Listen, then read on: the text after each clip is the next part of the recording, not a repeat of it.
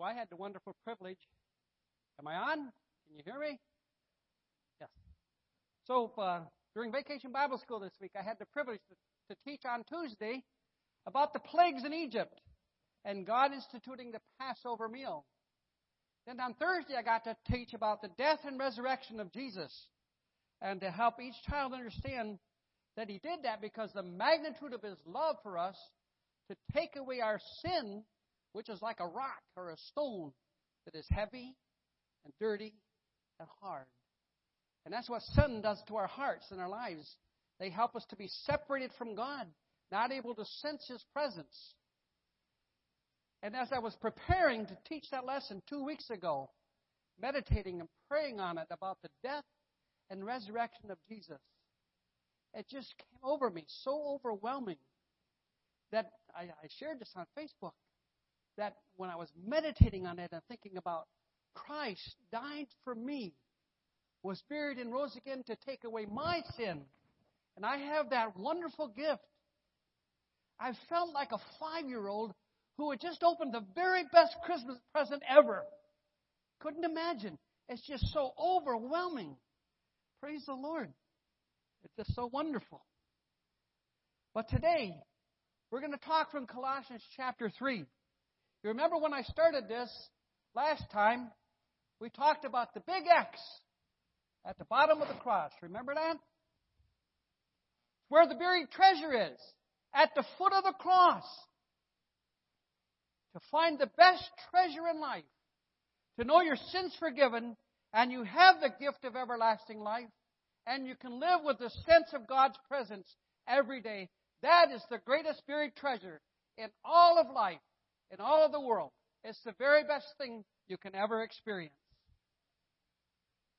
So once that you have come to the cross, recognize your need of a Savior, Jesus died for your sin, and you can have forgiveness and cleansing and freedom.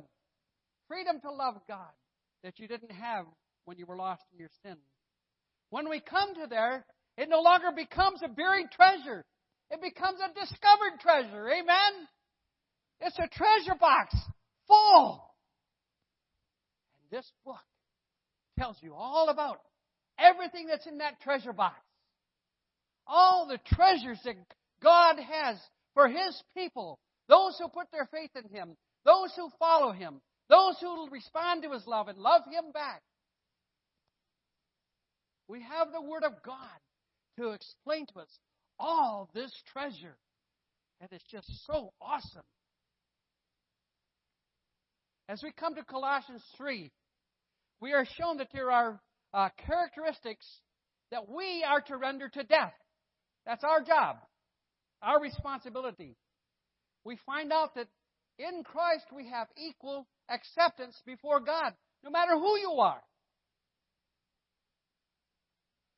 There we go. Amen. And then we find that there are characteristics that we need to bring to life. The character or process of developing godly conduct, living in light of the discovered treasure. Have you discovered the treasure? If so, say amen. Praise the Lord. That's why we keep ourselves in this book, in the Word of God. And that's what I shared Thursday with the kids. Once you know Jesus, God wants you to walk with Him. And you can do that by looking into this book every day to find God's Word and God's ways. I think it's Psalm 92:4. What a blessing it is, O Lord, when you teach us your word and your ways. You will never forsake your cherished ones. You will never walk away those you've called to yourself in your love. Hallelujah. So characteristics we are to render to death. That which is of our earthly body, our sinful nature. God says, put away sexual immorality. And it means get married and stay married to that person for life. And let God bless you in it. Don't be like the rest of the world who wants to just go and do anything they want. The great hippie revolt in the 1960s. And I'm thankful that God saved me from that. Render to death impurity. Anything that defiles your heart, your mind, your spirit, or your body. God says render it to death. Passion. You know, we study this. What does this word mean? Passion. It's the compulsion that drives you to excess in anything. We can overeat. We can overdrink. We can over-obsess. We have this great technical age. Boy, we're obsessed with this technology. You know, I love a smartphone. I'm learning how to use one. I'm finding out how dumb I am and how smart it is.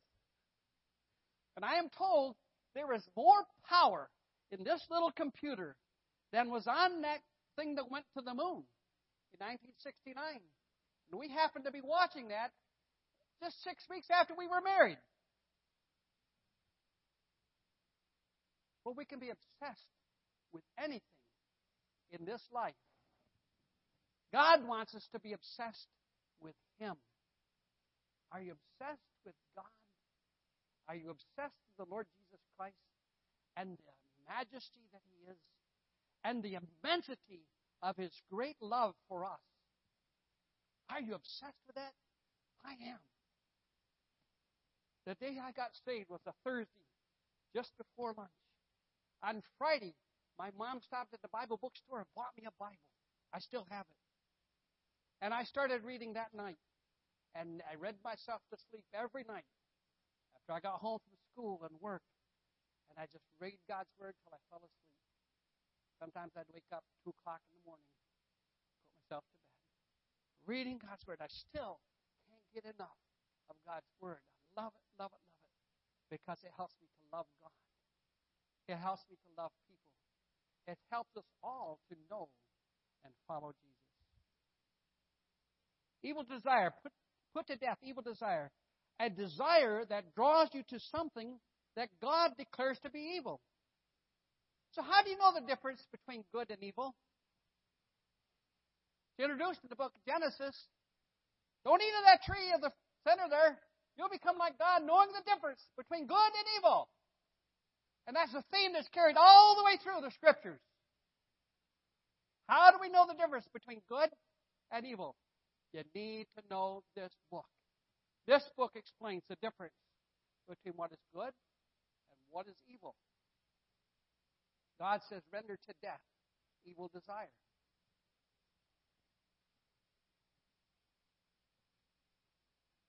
Covetousness, which is idolatry.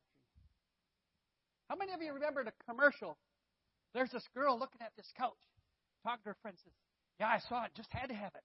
Held up her credit card. Then it fades away, and the next scene is the guy going to steal her couch. He was telling to his friend, yeah, I just saw it, I just had to have it. That's covetousness. A great friend of mine, an evangelist's wife from Louisiana, she was talking with me one day about she coveted another woman's purse. She just had to have it. She wanted it so bad. And the woman gave it to her. And she said it was the worst pocketbook I ever had. I had more troubles with that pocketbook, more problems. It didn't give me any satisfaction. And she said, I learned about covetousness, that God wants us to be free from that. Our world, people without God, are driven by covetousness. To have things, possessions, lands, cars, houses, vacation house here, vacation house there, all over the world. Was it one guy has 17 houses? There's one guy on Long Island has a house that has over 100 rooms in it for him and his wife. Boy, that's kind of crazy, isn't it? We're driven. But the Bible tells us a person's life does not consist in the abundance of things they possess, but in righteousness and peace and joy in the Holy Spirit. When you have righteousness by the presence of the Spirit of God inside of you, saying, I'm a child of God. I am. That's what I am. I am a child of God. Yes, I am. Peace. Having peace with God, being justified by faith. Therefore, there's no more condemnation. Righteousness, peace, and joy in the Holy Spirit. Rejoicing in the Lord. Rejoicing in what He's done for us. For all that He's done and all that He is. We sing for Him. We sing for Him with great joy. What was it, the old chorus? There is joy, joy, joy in serving Jesus. Joy that throbs within my breast.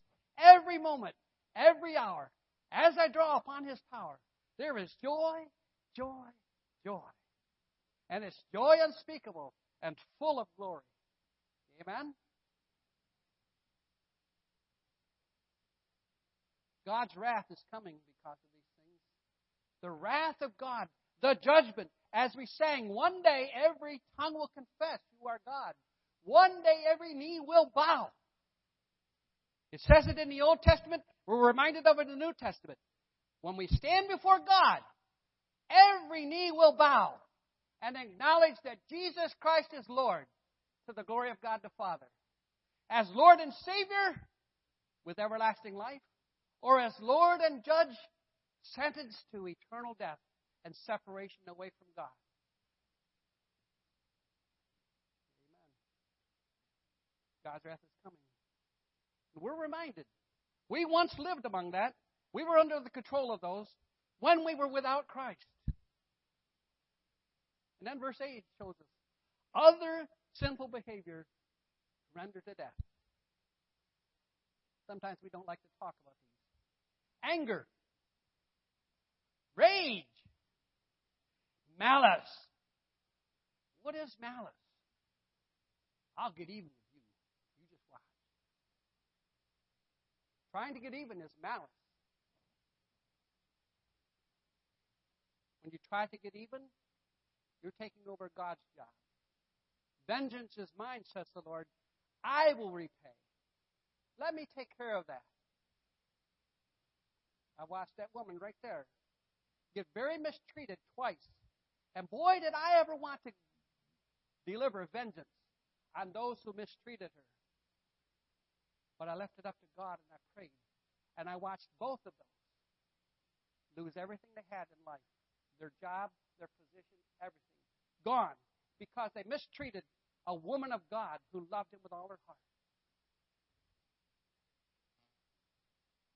You don't have to get even with people. Let God take care of it. He does a much better job.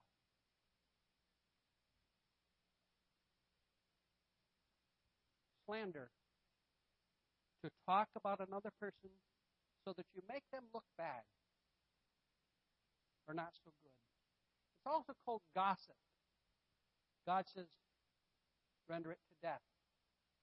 Don't talk about another person. Obscene talk, filthy language, or filthy innuendos. God says, render it to death. Colossians 4:6 reminds us of this.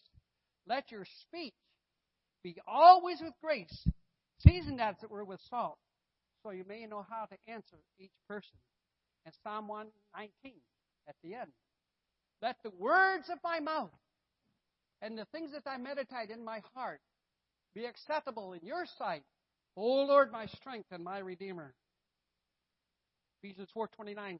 Let no rotten, corrupt, useless words proceed out of your mouth, but only words that build up another and show grace to those who hear you. Proverbs 19:11. A person's wisdom yields patience. It is to one's glory to overlook an offense. Very difficult to overlook an offense. When someone offends you, hurts you, makes you angry, God says it's to your glory to overlook that. Grow up in Christ to be stronger than that and not let it affect you. It's like Benita's pastor told me, he says, yes, to be a pastor, you have to develop the skin, the thickness of an elephant. Thickness of an elephant and with feathers like a duck. So everything just rolls off. Verse 9 here says, Do not lie to one another, because you have put off the control of your sinful nature. You've put on the control of the new spiritual man in Christ. Ephesians tells us, speak the truth in love, so we may grow up into Christ, who is the head over all things relating to the church, which is his body. One of the toughest things we have to learn how to do is to speak the truth in love. Caring enough to confront another, to say, you know what? That's not good in your life. You need to give that to the Lord Jesus. Very difficult. We like to say the truth. You know, you're doing something bad there. You need to quit that. So we get a condescending attitude. And God doesn't like that. But he wants us to admonish one another in love. Speaking the truth in love.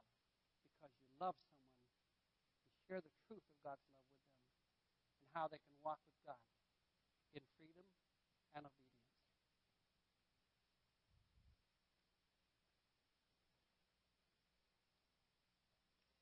Now we come to verse 11. We have equal acceptance before God. God has no regard for ethnicity or social standing or ability or gender. We have equal standing, but different roles. Man has a different role than a woman. Husband has a different role than a wife. Children have a different role than parents. A worker has a different role from the business owner or the boss. And the boss has a different role. Spoken of in Ephesians 6, showing what to do. Ephesians 6, Ephesians 5 and 6. How do we fill our roles in obedience to God? Pastor has a different role than people. But pastors are shepherds and pastors are sheep. Isn't that interesting? Dual role. I'm a sheep, but I'm a shepherd. Wow. Let's read about that one. Elder, deacon, churchgoer, leader, governor, all have different roles designated by God through the Word of God. But we have equal acceptance in the presence of God. Because God doesn't show favoritism. Acts chapter 10. When Cornelius was calling and asking, he was of the Italians, and he was seeking the face of God, doing great things for God, building a temple or tabernacle. I guess it was a synagogue. I'll get it right.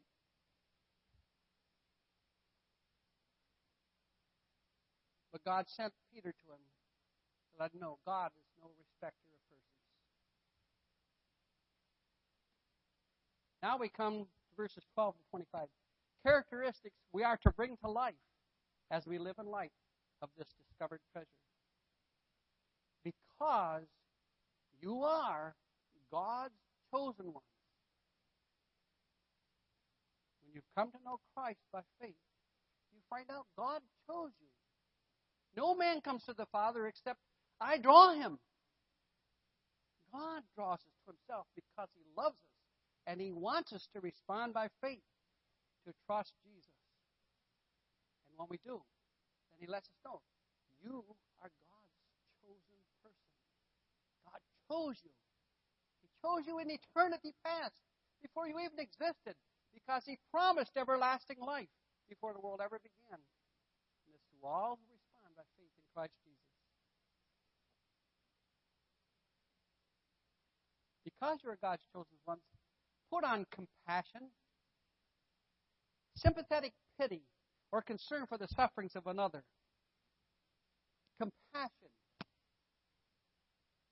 You ever seen a child run across a gravel parking lot, fall down, hit their hands and knees on it? And what happened? Oh! Or you saw someone fall and hurt themselves? Someone fall off a bike? Oh! That's compassion. Feeling the pain that they're feeling. Identifying with them. Caring about them. That's compassion. And that's what God wants us to have for the people of the world. People who are without Christ. To have compassion on them. Have compassion with God's people who are suffering. That's why we spend time in prayer, that God would comfort them, God would come near them, God would help them. Putting on this character of kindness. Seeing a need and helping with in tender, loving way. That's the kindness that God shows to the people of the world. And this word that's translated kindness is a unique word, and it usually relates to just the way God is.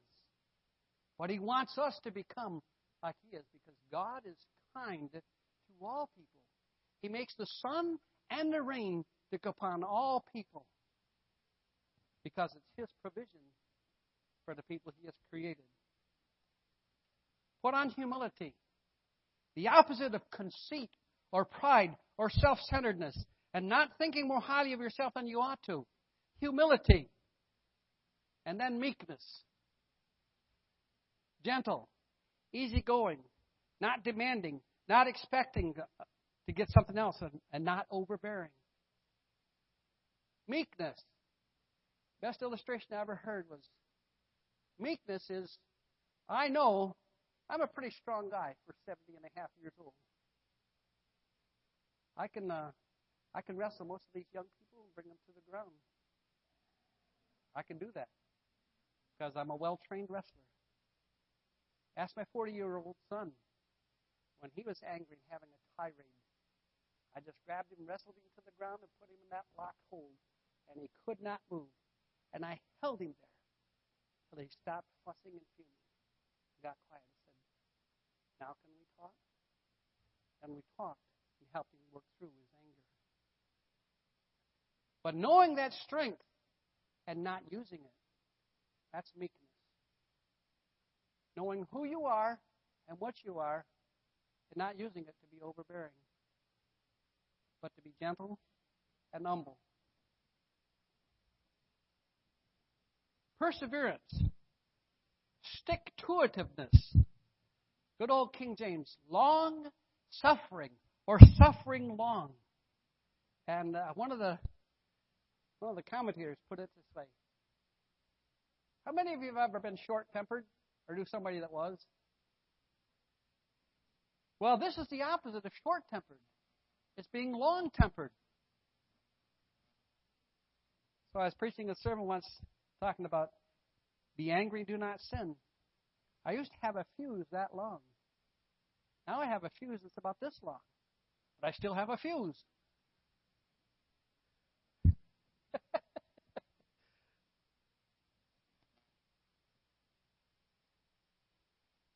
Romans 5:1-3 says, tribulation produces perseverance.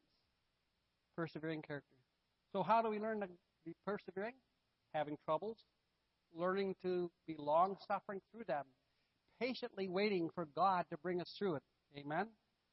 And He does. Then he says, this, bearing with one another. Standing together. Much like a bearing beam in a house, or right in this church, or in a tunnel. The bearing beam that holds up the weight. Working together. We bear one another's burdens and so fulfill the law of Christ. Then verse 13. Maintain a forgiving spirit. If anyone has a quarrel with someone else, be forgiving in the same way that God forgave you in Christ. And notice the word is forgiving. It's the ing word. It's called an infinitive, which means ongoing, continuous action or practice. Staying in the process of forgiving.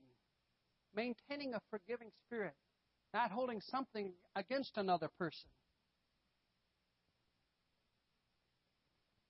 To forgive someone for a wrong experienced is to love them. To forgive is to forget it and act as if it never happened. To forgive is not to hold something against another. To forgive is to bury it under the blood of Christ and let it be cleansed and healed. To forgive is to let go of the emotions of an incident that keeps you hurting or angry or leery of another person. That's how your feelings can be healed and become honoring to God and free to love God and to love like Christ loves. Because Jesus said, forgive us our debts as we forgive others. And then he said, if you do not forgive others, your Father will not forgive you your sins. If you want God to keep you in the process of forgiving your transactions, the bad things you do, as with the boys and girls taught, those things that we do that we know are wrong. Well, if we want that forgiveness with God and that freedom and that cleansing, we have to be giving that to everyone else, the same way we have received it from the Lord Jesus Christ. That's our responsibility to live that way, living in light of this discovered treasure. Amen? And then in verse 14, put on genuine, God-like love, a love that chooses to give to another and to serve. Ephesians 5:1 tells us, by love, serve one another. And Jesus said, greater love hath no man than this, that he should lay down his life for his friends, brothers and sisters. Let the peace of Christ rule in your heart.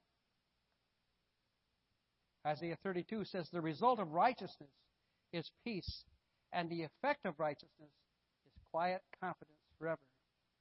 Why? Let the peace of Christ rule in your heart. Because you were called to be peacemakers.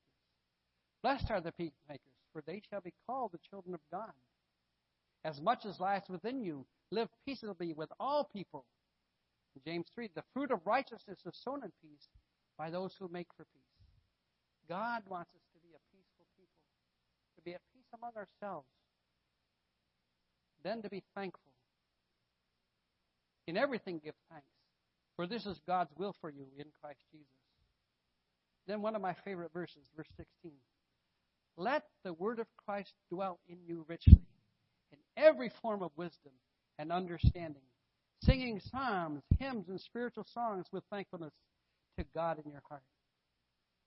Your spiritual growth and maturity will be in direct proportion to your time spent with God and His Word.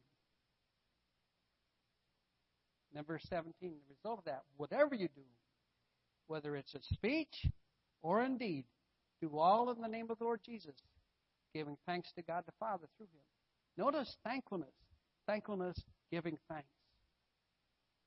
Verses 18 to 20 talked about submissive, loving, and gentle in family relationships. Then verses 23 and 24. Whatever you do in life, whatever you're doing in life, whatever you're occupied with doing, do it as if you were doing it for Jesus Himself or with Jesus walking beside you. Whether you're doing dishes, schoolwork, taking out the trash, engineering, doctoring, teaching, changing diapers, fixing a car, playing on your iPad or your computer or cell phone. The truth is, while you're doing those things, you are serving the Lord Jesus Christ. We don't think of that. We need to be thinking that way. Whatever I'm doing, I'm serving the Lord Jesus. Then verse 25 reminds us of accountability. For we must all appear before the accounting seat of Christ to receive appropriate reward for whatever we have done in our body, whether good or evil. And nothing in all creation is hidden from the sight of God, but everything is laid bare and open to the eyes of Him to whom we will give an account. The eyes of the Lord are in every place, beholding the good and the evil.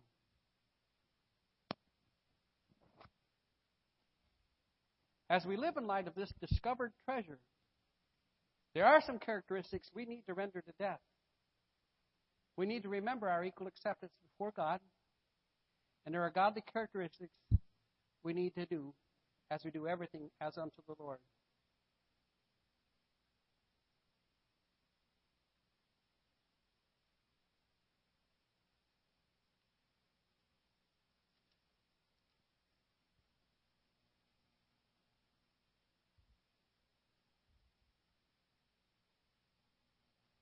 If I can find this.